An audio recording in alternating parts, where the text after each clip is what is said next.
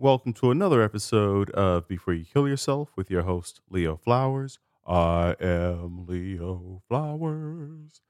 Today we have Dr. Donna Ferguson, who is a part of the Not Suicide, Not Today initiative started by CAMH, which is the Center for Addiction and Mental Health up there in Canada, our neighboring friends. Dr. Donna Ferguson is a clinical psychologist in CAMH's Work Stress and Health program. For nearly 20 years, she has been helping employees who have experienced mental health challenges return to work.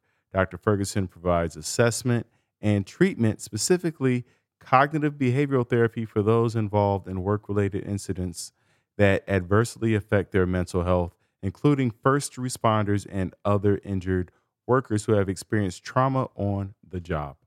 With extensive clinical and research experience in post-traumatic stress disorder, Dr. Ferguson considers suicide prevention a critical part of her work.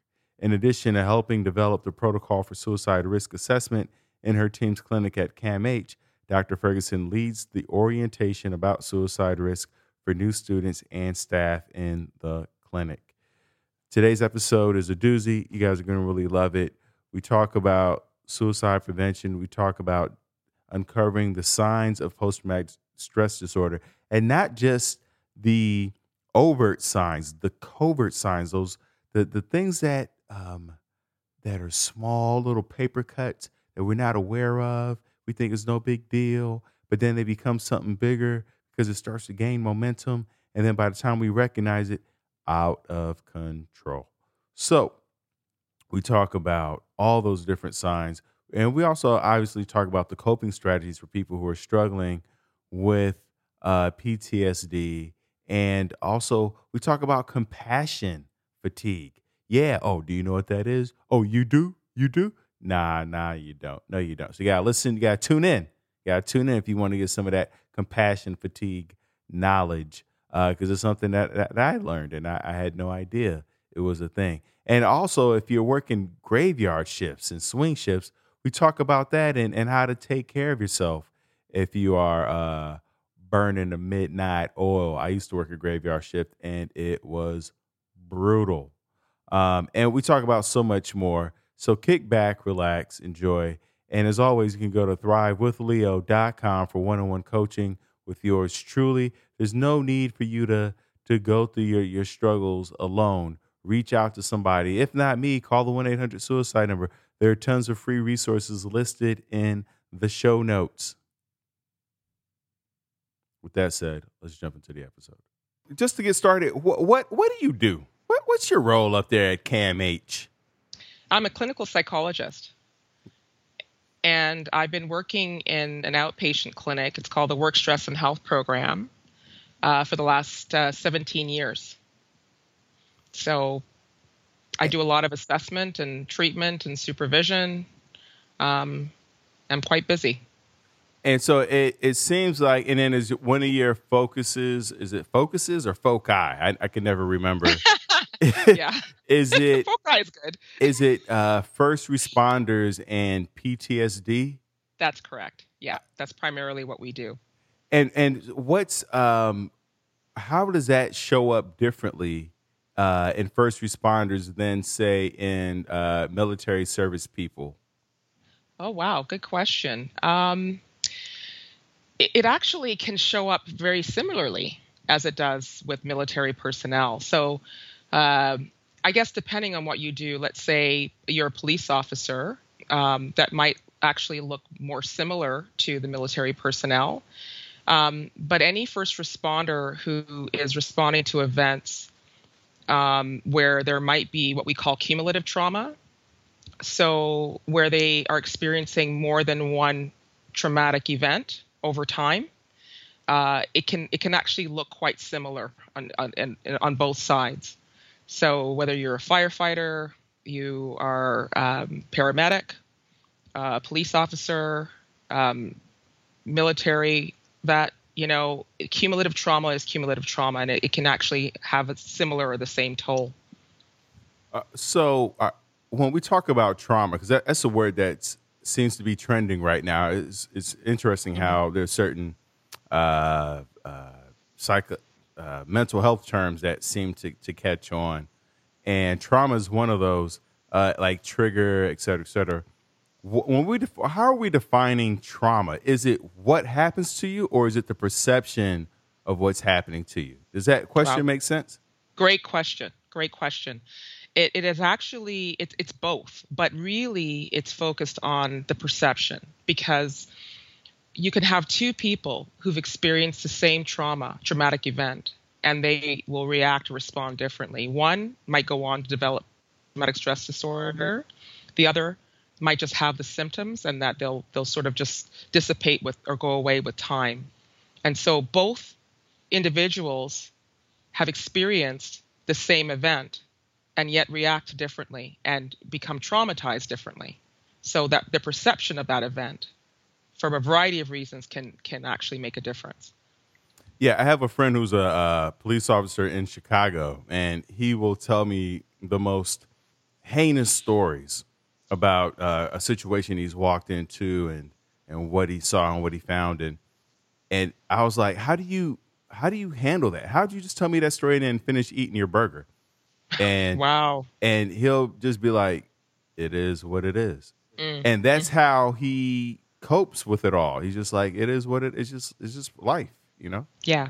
Yeah. Um, and it seems to help him. I don't know if that's a Zen way or if that's a numbing way, or um, it sounds like you're going to say something.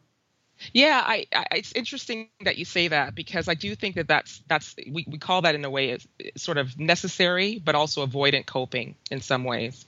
So for some people actually that's actually quite effective. They just have to keep going on to the next event and just cope with it, deal with it. They don't have time to process or wallow in it. And in some ways that can be quite effective for people. But generally speaking, over time it can also take a toll. And that's why sometimes we call trauma cumulative trauma because it's not just the one event or two events. Sometimes it's the 15th event, or sometimes it's the impact of that last or second last event, that it takes a toll. And so it's hard to know which event's going to be which, but it's hard to kind of go through that situation over and over again and not be impacted by it in some way. Yeah, because I would imagine that when you're a first responder, you're deciding to become a cop or EMT, even a nurse. Like you're only thinking about the idea of saving lives and helping Right. people, and but you're never really thinking, and I would imagine for most people about what you'll have to expose yourself to in order to save lives, and the scenarios that you're going to walk in on. Right. Right. And so, what kind of is there a certain personality type or profile of a person that even goes into uh, who wants to become a first responder, and does that affect also how they handle PTSD or trauma? That's a good question. I can't say I can speak for everyone, but I do think that some people do go into that area or that field because sometimes there's something in their past where they wish somebody would have helped them, or they really feel like the need to help other people. They feel that push, because of something in their past, which then can predispose them as well at the same time to experiencing trauma later on. So you can have somebody who may have had some childhood trauma or a difficult past or childhood adversity in some way. Not everyone, I'm just in some cases. And it sort of propels them into the first responder field. And then unfortunately it also can predispose them to developing PTSD at the same time. So I think there's some positive and negatives about people like this who seek out to become a first responder, but then the drawback is that sort of later on that it can also become a risk factor. In terms of risk factors, what are we looking at there? When we think about risk factors for someone who will experience PTSD, versus someone who won't? Good question. You know, there's a number of risk factors. Some include, like I just mentioned, past trauma, past difficulties or childhood adversity or challenges in childhood, challenges in your own relationship, predisposition or vulnerability, or even diagnosis of depression, anxiety. They also say that how the closer proximity, I guess, to the traumatic event can also be a risk factor. So how close they were to it. Some people might have had more vicarious exposure, and some people might have had direct exposure. Well, direct exposure can also be a risk factor.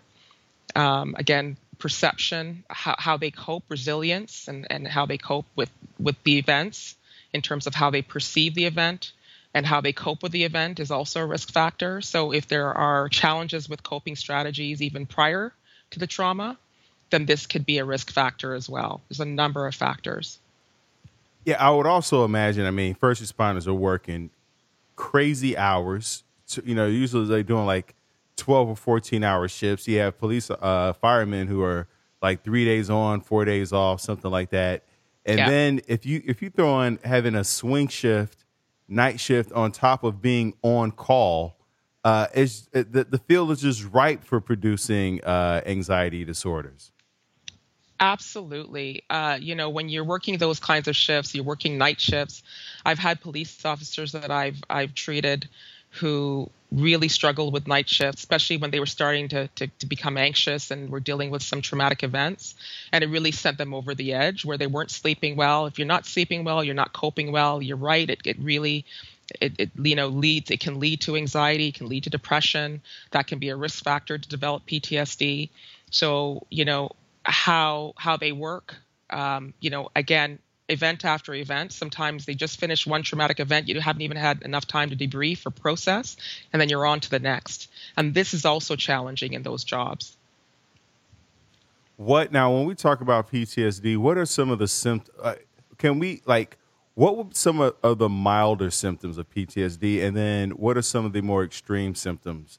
Because we only, in the media and news, we only see the most extreme of depression, bipolar. But I think if we're able to catch these more subtle symptoms of PTSD, we can get help sooner versus wait until it gets out of control, and now it's hard to rein it in. Yeah, absolutely. One of the sort of initial symptoms that you might see that might feel a bit milder for some people are just even irritability. You might actually react to things that you wouldn't react to normally. You might be snapping at your partner or your kids.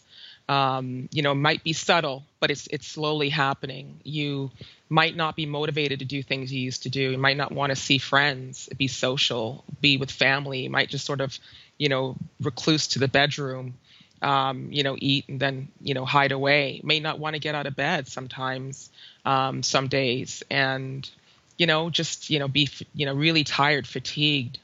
So these are some things that might come up initially that you might not flag, but you might start to see patterns of these things happening and say, hey, if you've got someone who sees you, knows you, connects with you, say, hey, you okay? What's going on? Because these are some signs and things that you can actually get on before it becomes more extreme, as you mentioned. You talked about sleep in terms of being one of the coping skills.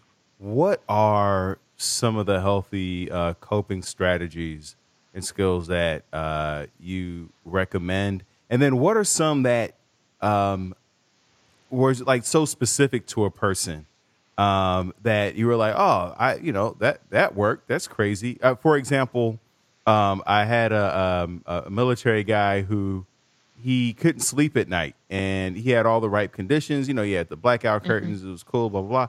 But then he realized it was silence. That's why he couldn't sleep, because silence to him denoted incoming missiles.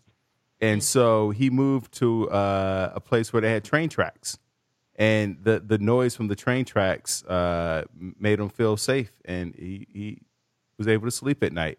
So I guess, like, what are some of the textbook coping strategies, and then what are some of the, off the grid things that you found to help people? Good. Yeah, it's an interesting question. I think that the general sort of coping strategies that are effective, one sounds pretty mundane and sort of typical, but structuring your day, getting up at the same time, whether you're working or you're not working, moving through your day with a schedule with some momentum in mind, just that alone, it helps, because people kind of get into a slump. They kind of get depressed, low mood when they're motivated to stay in bed, not get up, have a shower, not get up and go out for a walk. Exercise, I think, is key as well. Whether it be 30 to 60 minutes a day, whatever people can do, walking, some sort of physical exercise, I think is very helpful. Obviously, we know about endorphins, but it really is good for people's mental health. Yoga, meditation, some sort of relaxation strategy can be excellent for dealing with any sorts of symptoms. And it helps to sort of relax and calm the mind, as well as sometimes help with better sleep. Getting a regular routine for sleep is important. Staying away from technology at night too late and in bright lights, TV, not having those TV or electronics in your room if possible, not having a clock that you can actually see visibly. Those are really helpful. Talking to someone. If you can't talk to someone professional, if you don't need to speak to someone professionally, speaking to someone that you trust can be very helpful for coping. In terms of things that are not as typical, that's a great one that you mentioned. In terms of someone not liking the silence. I had a client like that. She we talked about her using white noise, using a fan, using earplugs, and she came back to me and said, "No, that's not good for me. I can't do that." So she put music on. And for her, that was helpful, and didn't have to be sort of relaxation music. It was just what she chose as that she thought might be relaxing to her. So people can do all sorts of things. I'm blanking in terms of what some of the sort of wackiest things I've heard that people do to cope, but I have a first responder who does, she calls it slacklining, and I'm not even exactly sure what that looks like, but for her, this is the thing. She has to do that. That works for her. Certain types of yoga and meditation are not as good as this technique for her. So I think people should find what works for them, as long as it's good coping or adaptive coping and not maladaptive coping, like using substances, drugs, alcohol, and things like that. Oh, yes. My buddy does slacklining. It's so huge. I'm fortunate that where I live, my balcony is facing a park, and people are constantly slacklining. And for those the listeners who don't know, it's basically tightrope walking. But they do it close to the ground. It's like, you start off like a few inches off the ground, and the rope has varying widths, but it's just basically tightrope walking from one tree to the next. That's how they hook it up, or one pole or something like that. So it's just tightrope walking, but nice. Slacklining. Yeah, it works for her. She's a first responder, and this is what she does. That's her coping and resilience. And it makes sense, because what I find for like my anxiety, my depression, for people who can't meditate, is when you put yourself in a situation that forces you to be present, or encourage, I don't want to use the word force, but encourages you to be present, but also challenges your mind enough so that you can't think about anything. Like when you're tightrope walking, you can't think about anything else, because you're on a tightrope. You're trying to put one foot. And I get into a similar state hiking, but like when I do the hard trails, because the rocks are slippery, they're rattlesnakes. You're having to look down and navigate the territory and make sure you don't go down the wrong path. So the nature, I mean, that's part of what I think is soothing about walking in nature, is that you have to be alert and you have to be present, because you don't know what those sounds are. and you don't know, it might be a new trail for you. So you have to be mindful of where you're stepping. So that makes sense. The That's a good slacklining point. working for her. That's a good point. Yeah, for sure. I mean, so for you to be in this kind of work, I would imagine you also have to find ways to de-stress, recover, kind of wash the day off of you. What are some of your what you do, like a spa day? What's your thing? I'd love to do a spa day, but no. You know what? A warm bath with Epsom salts does the trick for me. I also like just watching a movie or a miniseries, like a Netflix miniseries, and just binging on that, a few episodes after I finish work.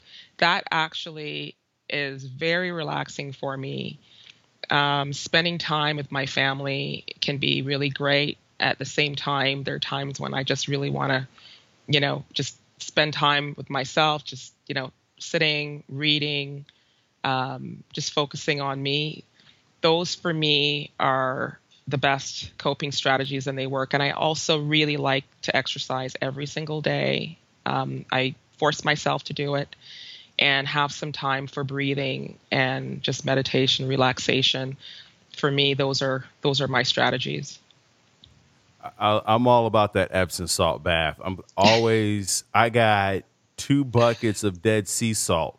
I Nice. don't know if you ever tried the Dead Sea. I be stepping I up haven't. yeah. You got to step up your Epsom salt game. You know what I'm saying? Okay. Don't be in I there will. with the regular magnesium. No. Get that Dead Sea salt and Hmm, go ahead and marinate yourself in that, and then thank me later.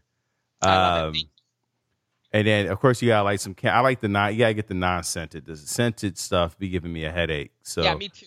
Me too. so don't fall, listeners. Don't be falling for all of the soothing stuff that's out there. Some of that stuff is no bueno for your cabeza. It's not good. I agree. Um, Now, can you talk to us about compassion fatigue? Sure. Because this is something that I think that a lot of people aren't aware of. It's like where you just feeling so much and how that can affect you. Sure. Sorry, I just Get had some water first if I you did. know. Okay. I had a sip. I'm good. Okay. Thank you. All right. Get some of that Dead Sea salt water. Yeah, exactly. Exactly. Um, so compassion fatigue is interesting. It's and I do see it a lot as well with my first responders. Whether or not they're dealing with trauma, whether on top of trauma or they're dealing with it individually.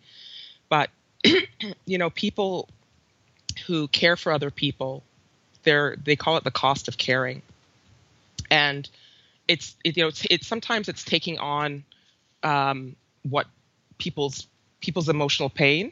Sorry, I thought it was out. Sometimes it's taking on people's emotional pain, and you can actually feel for someone so much that it starts to impact you emotionally, and this can lead to compassion fatigue, which can also lead to vicarious trauma. Some people will say that it might be quite similar, but it's really, really being in tuned with someone and picking up their problems and that's starting to impact you emotionally as well.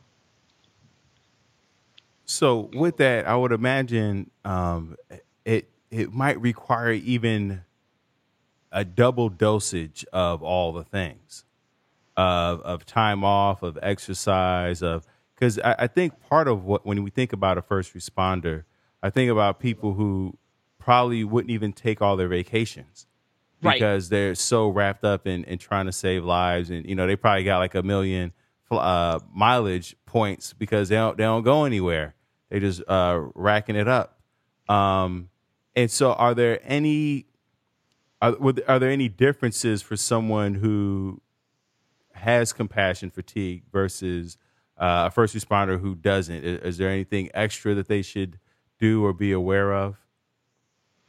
I think just being aware that in particular, if you have a first responder who's dealing with trauma and or is impacted by traumatic events, I think you're right. I think you almost need a double dose of everything. I think you need to, one, be aware that what you're doing and how you're helping people is impacting you. And so even just seeking your own help and talking to someone can be actually quite helpful and help to build that resilience and coping. So, not just holding it and keeping it, but, being able to talk to a therapist or debrief with someone can sometimes be helpful so that you're not sort of holding all of that, taking it on. But I do think the self-care in so many ways can be quite helpful. So really, again, practicing, the exercise and the relaxation and the adaptive coping, and not turning to the maladaptive coping like alcohol and other substances. Yeah. Can you, what are some of the maladaptive ways that you find people are first responders are trying to cope, and even like the more subtler ones? Because for example, usually, because I'm usually going from thing to thing, meeting to meeting throughout the day. And I found that like I was trying to relax by just scrolling through my cell phone. And then I realized that wasn't relaxing at all. It's not soothing at all. So there are things that we think that are relaxing, we think that are soothing, that actually are keeping our anxiety levels up. So can you address some of those? For sure. So you're right. Like sometimes it's looking at your cell phone. Sometimes it's being on Facebook or being on social media on a whole. Sometimes people think that's soothing, but then that can lead to other things that can rile you up and not help you become more relaxed. Those are the more subtle ones. Sometimes it's eating. People don't realize that you can maladaptively cope through eating. So eating unhealthy, like eating things you wouldn't normally eat. A lot of salts and carbs and sugars, binge eating at times, not eating at other times. So really not eating healthily. I've seen that quite a bit with some of my first responders. Again, the more obvious ones are substances, drugs, alcohol, cannabis. Sometimes people will self-medicate, what we call self-medicate. So they'll use these substances as a way of helping them to sleep. If they're not sleeping well, instead of getting something that's prescribed, or help to bring down their anxiety or help them with their mood. And so, people will find all sorts of coping strategies that aren't good coping, because in the short term, they feel that they're helpful, but obviously in the long term, they're not. I definitely use food as a coping mechanism. Donuts. Yeah. I go straight to as soon as if I have 2 or 3 days in a row of donuts, I'm like, all right, Leo, let's sit down. Let's have a talk. What's going on? Like, I take myself by the hand. Just share with me. What do you need from me? Where does it hurt? Yeah, definitely. You see, you've got the insight. You know that's your thing, right? God, sometimes having an insight is more painful. I almost wish I was naive. Like, my mom called me the other day and she was talking about how she went to Denny's for pancakes. And the amount of joy that my mom had getting pancakes from Denny's, I was like, there's no way. I'd feel guilty. I'd feel ashamed. I'm like, so many calories. It's not good for you. It's not real pancakes. Because I got too much insight. I know too much. My mom is like, no. My mom's a 9-year-old. She's just like, pancakes good, I eat. And I'm like, God, I want that. I want that simplicity. But sometimes you do. Yeah, I listen to way too many podcasts for that. It's too late. It's too late for me. Yeah, no, I hear you. And we all have our vice. We all have our vices that we go to. Yours is donuts.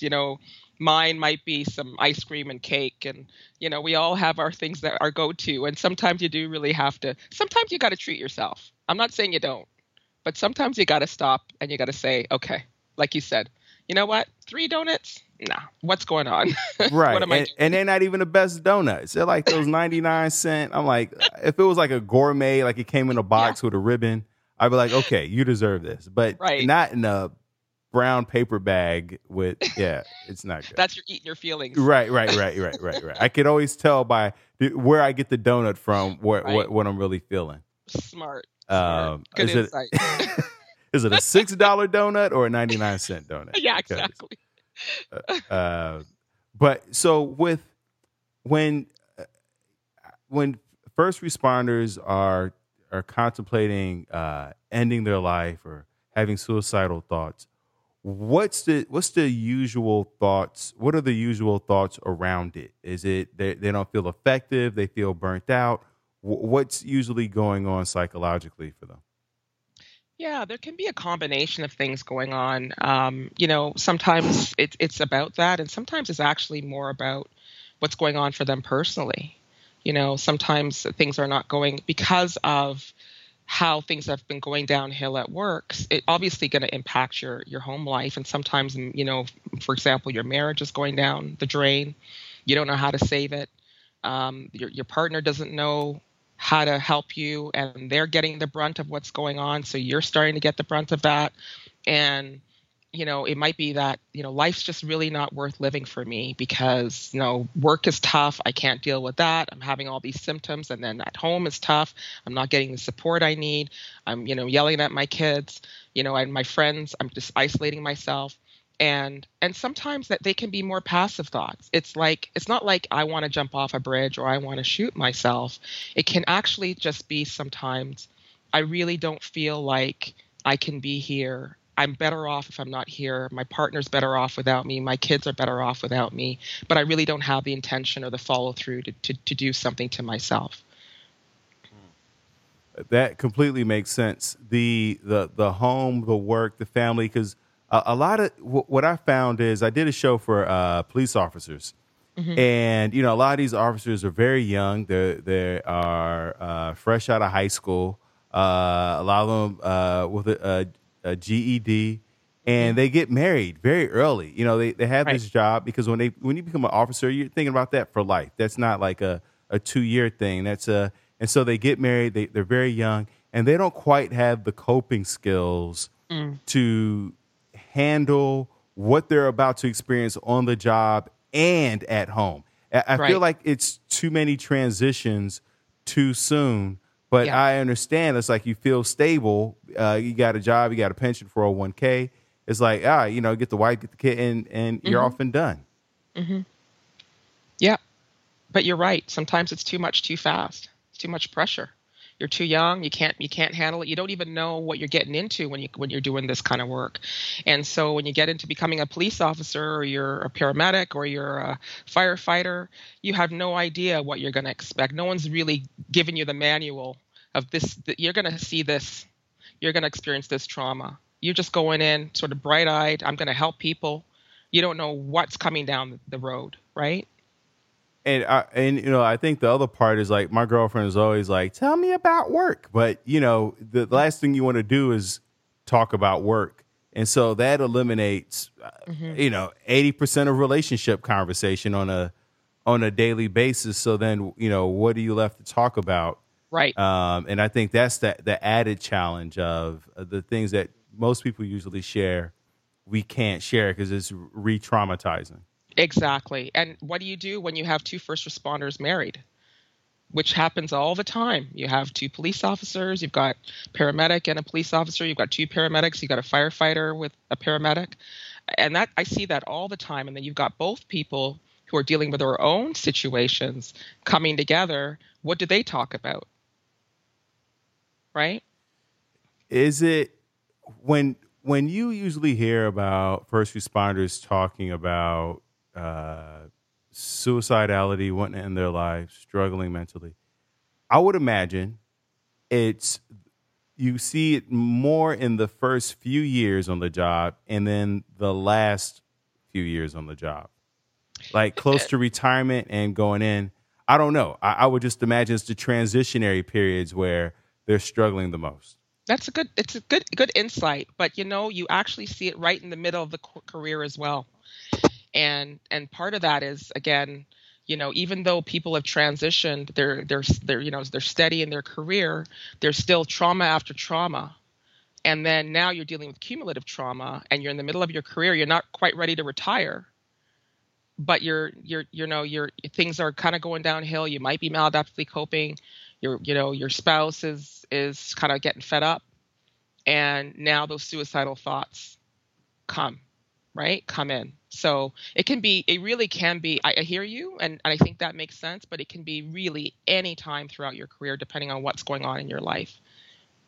Huh. That is fat. Is there anything in terms of treatment for PTSD that we haven't discussed? So treatment, formal treatment of PTSD, whether you're talking about, military personnel or you're talking about police officers or other first responders, cognitive processing therapy is actually one of the gold,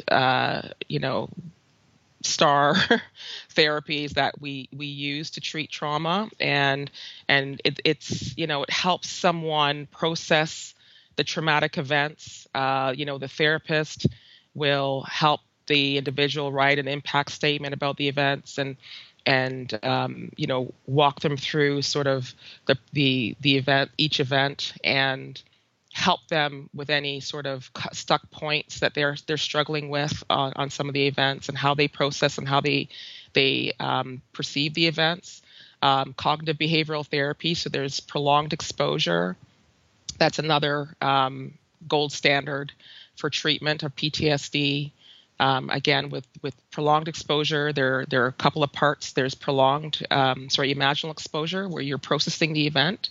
This can be a little bit different. You're having someone recount the events while you tape it and have them go home with that tape, and then work through and process those events with the client, as well as in vivo exposure. So if someone is avoiding different things, like let's say they're off work and they're avoiding going back to work, they're avoiding the work site, they're avoiding their colleagues, they're avoiding their uniform, you want to set up a step-by-step hierarchy or ladder to help them slowly start to challenge those events from sort of least to most distressing.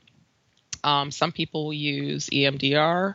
It's an eye movement desensitization reprocessing therapy. So this is also how people, helping people process. I think processing is the key when people have what we call re-experiencing symptoms like nightmares, flashbacks, intrusive memories that keep coming back to them. So these are very effective as long as they target some of those things and some of the avoidance. When and just I want to peel back the layer or take a step back a second. Do you talked about how usually at any point in your career you would see you could see suicidal ideations or people struggling with mental health or PTSD throughout it. How does rank tie into it? Is it ranged throughout the different ranks?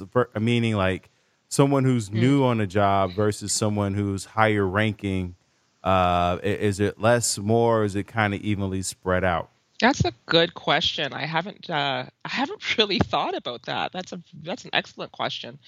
I do think that rank can have an impact. Actually, I sometimes wonder when I see the younger, I'm not just talking about recruits, but younger sort of officers or younger first responders who might have more sort of experience around education, around stigma, and how to tackle mental health and are quite familiar with this. I find that there can be a lot more insight, which can be protective and can be helpful. You have some people who might be higher ranking. They might have been a veteran in the field for a lot longer. Maybe it's sort of old school. Again, I'm not speaking for everyone, but in terms of really, like, you got to sort of toughen up. You got to pull up your bootstraps, and there's no time for this mental health stuff. And so, depending on sort of what culture you've been sort of oriented to, depending as you're moving up the ranks, it could impact your own mental health and your own perception of how you view things, and even your own resilience in terms of how you deal with things. I think that makes absolute sense because in a lot of books that I've read about suicidality, they a lot of them talk about hopelessness and feeling like things won't get better. But they also talked about, and I thought this was interesting, about effectiveness. Mhm. And I wonder if there's a point where a first responder starts to feel like they they aren't effective Mhm. on the job, and then that starts to wear on them of why am I saving this person's life? I've saved this person's life, especially if you're in an area where it's like a bunch of people who are addicted to drugs or homeless, and Mhm. depending on like what kind of calls you're responding to, I would imagine that might affect like what kind of calls are you responding to? Mhm. Are you just are you saving lives, or are you just allowing somebody to keep going Mhm. down the path that they were headed down? If that makes sense, you know Yeah, what I it makes mean? a lot of sense, and I've heard that. I've heard that from some paramedics who have been in the field for a while and have said, especially if they're not only dealing with trauma, they might be dealing with some compassion fatigue or burnout. They might be a little bit more irritable than normal. They might feel like, well, depending on what calls they go to, some of them are quite serious and some aren't. And it's not that, every call is not important, but they might feel like, well, why did they call? Like, why do I got to go there? What's this about? How am I supposed to help them? And that's part of sort of how they're already feeling, and that burnout, and then just feeling like this is not why I got into this profession. This is not why I got into this job. I didn't get into this job, to help someone out of their bathtub. I got into this job to save a life, right? And so, you might even become a little skewed around how you look at the profession in some ways, depending on your call. That makes so much sense. I was just telling my girlfriend last night that uh, when I was in middle school, when Mhm. I was in college, and then as a formal adult, I on those the three different occasions, I've broken up domestic violence incidences Mhm. where Mhm. like the guy was hitting on a woman. And in the middle school, I saw it, and I grabbed this guy. I was like, "You get off her! You don't hit a woman."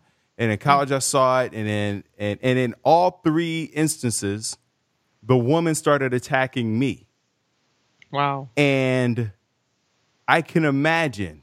I'm thinking about cops now and police Mhm. officers who are constantly going on the same domestic violent calls over and over again.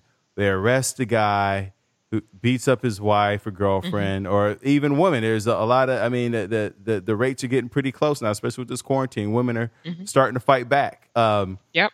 and and then the spouse bails them out, and then they're Yeah. getting called every weekend to the same, and that has to wear on you. It's like I separated you, bought Yeah. you peace, and you brought this man back in. What more do I have to do? And I'm not trained, by the way, to really deal Mhm. with domestic violence issues. Right. Absolutely. And then you feel like, what am I doing this all for?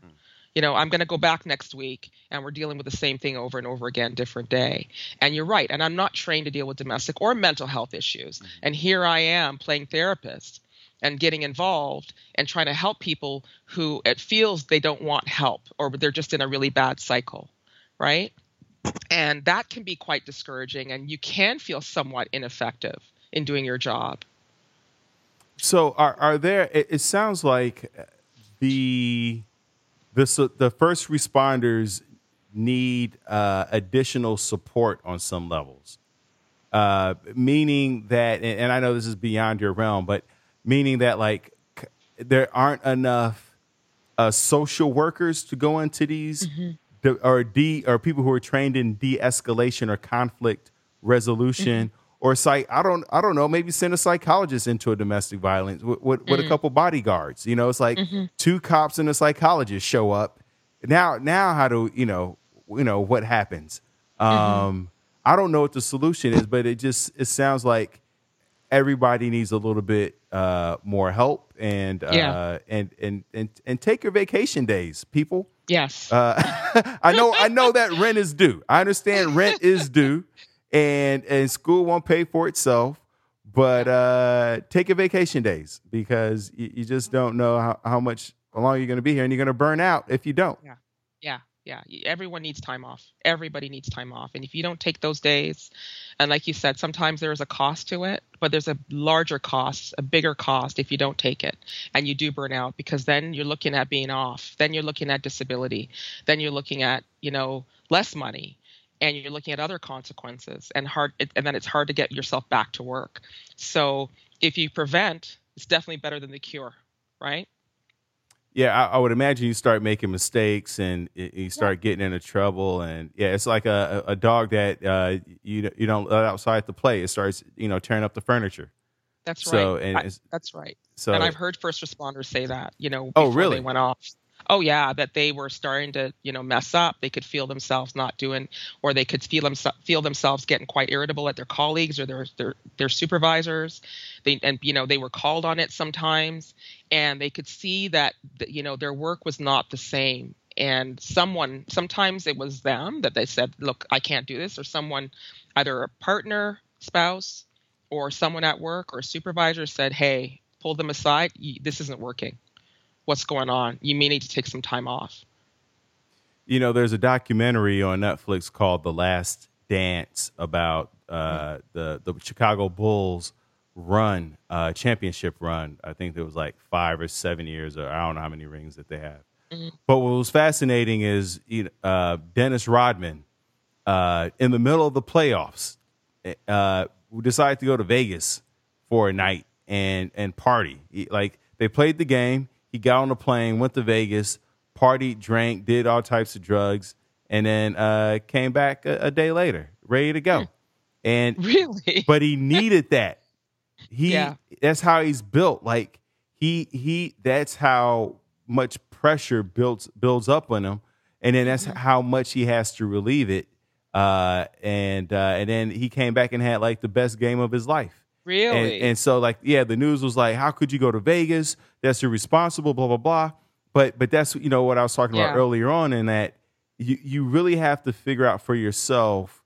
Like there's a baseline of things to do: take an Epsom salt bath, go for a walk, do yoga, Right. all those things. Yes, but there's also a piece that you need and that only you can figure out for yourself. Yeah. It's not in the books. I agree. I agree. That's what I mean. I think you need to tailor your coping strategies and what it takes for you to get yourself back. You need to figure out what works for you. As like I said, as long as it's not bad coping. I'm not going to promote bad coping in any way, but I think if it's within reason and it works for you, do it. It's not going to be the same. You and I are going to have different ideas of what it takes to cope, right? Is there anything that we haven't talked about, Dr. Ferguson, that you feel would be of value to the listeners out there?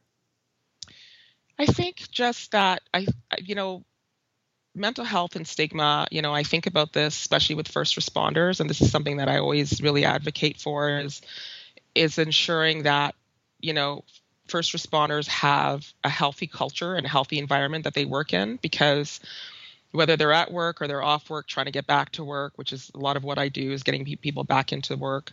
If that support system and that healthy culture doesn't exist, you're putting them back into that, or they're working in that and they're trying to cope with the everyday stressors and trauma, it's just going to make everything that much more worse for them. And so it's really important that, starts from the top down, that, supervisors, managers, superiors are educated about, mental health, healthy workplace, so that people can feel comfortable, one, coming forward and saying, "Hey, I don't feel well. I need some time off." Two, just generally being able to cope at work and just be able to say, "Hey, you know what? I need to go see someone," or just feel open to talk about mental health and their own struggles. No one says you have to get into your personal business, but at least you want to be able to feel comfortable knowing that you have that support that you need at work. And if people are off work, I find the people that go back successfully are the ones who have those kinds of environments to go back to. As you mentioned that, I realize that part of the sticking point for some may be it shows up on their record and it might hurt them getting a promotion or elevation. I remember talking Right. to an Uber driver, and I didn't realize that there are like 4 different levels of PTSD, and if you had a certain level, it prevented you from doing certain work. Is that a Hmm. thing? Um, I don't know if we refer to them as levels per se, but I do think that depending on how severe your symptoms are, and depending on whether you're dealing with more of a what we used to call chronic PTSD. It's not in the new DSM, but if you've had PTSD for a long time, you're dealing with the symptoms, you're struggling to cope, then I could see someone like that really struggling to be at work. I love it. Dr. Ferguson, how can people reach you, or what resources do you recommend people reach out to for more information? So CAMH, our website, www.camh.ca. We have lots of resources, whether it be around PTSD, just mental health, COVID, just generally dealing with mental health issues. Connects Ontario is another one that's, local to us. Um, there's a Canadian Mental Health Association is another one that we have local, that is a great resource as well. There's a lot out there, but CAMH has a lot of resources on our website. So those are really great Uh, ways to connect and get help. I love it. And last 2 questions. Can you tell us briefly about the Not Suicide, Not Today initiative? Yeah, so that initiative was really came about, as we were talking about being able to save lives. How do we connect with people in a way where we can prevent suicide? As an organization, as a community, CAMH is a leader in this. We do a lot of research. There's a lot of researchers that have been doing a lot of work around suicidality in terms of brain stimulation and a lot of different things, and people who are working on day to day dealing as clinicians. So, as a leaders in this initiative, we just really want to be able to save that person, that one person, whatever that takes. And then last question, because I always imagine that there's one person listening in who may be on the precipice of ending their life. Before you kill yourself, what would you say to them, Dr. Ferguson? I'd say, what is it about your life? Like, I guess it's hard to say this in just sort of one word or one sentence. I think about how we can inspire and instill hope. Not promises necessarily, although we talk about promises to do everything that we can to make someone safe, but really helping someone search for what's good in their life. And often, people will say there's nothing, but there is something that you can help people brainstorm around. That's why we have what we call preventative factors and protective factors. Protective factors are the things that we help people to look for, to say what will give you that hope, because hopelessness is really the key to wanting to kill yourself. And so we really look to where we can instill hope, and that's what I'm focused on. Thank you so much, Dr. Ferguson. Thank you so much, listeners, for tuning in. Remember, this podcast is not a substitute for you reaching out to get help, for you calling the 1-800-SUICIDE or the 1-800-273-TALK, or the other phone numbers that are listed. There are international phone numbers listed in the show notes. If you live in Canada, Sri Lanka, Bosnia, wherever you are, there is someone that you can reach out to and talk to. If talking is too much, you can text. If texting is too much, you can send emails. There are so many ways for you to reach out. There are groups, there are online groups. Facebook is not just a tool to like things. There are so many mental health groups for anybody struggling with PTSD. And so it's about finding your tribe in person and online. Use all of the resources. You can always go to thrivewithleo.com for one-on-one coaching with yours truly. Let's get to tomorrow together. Thank you so much, Dr. Ferguson. Thank you so much, Leo. It was a pleasure.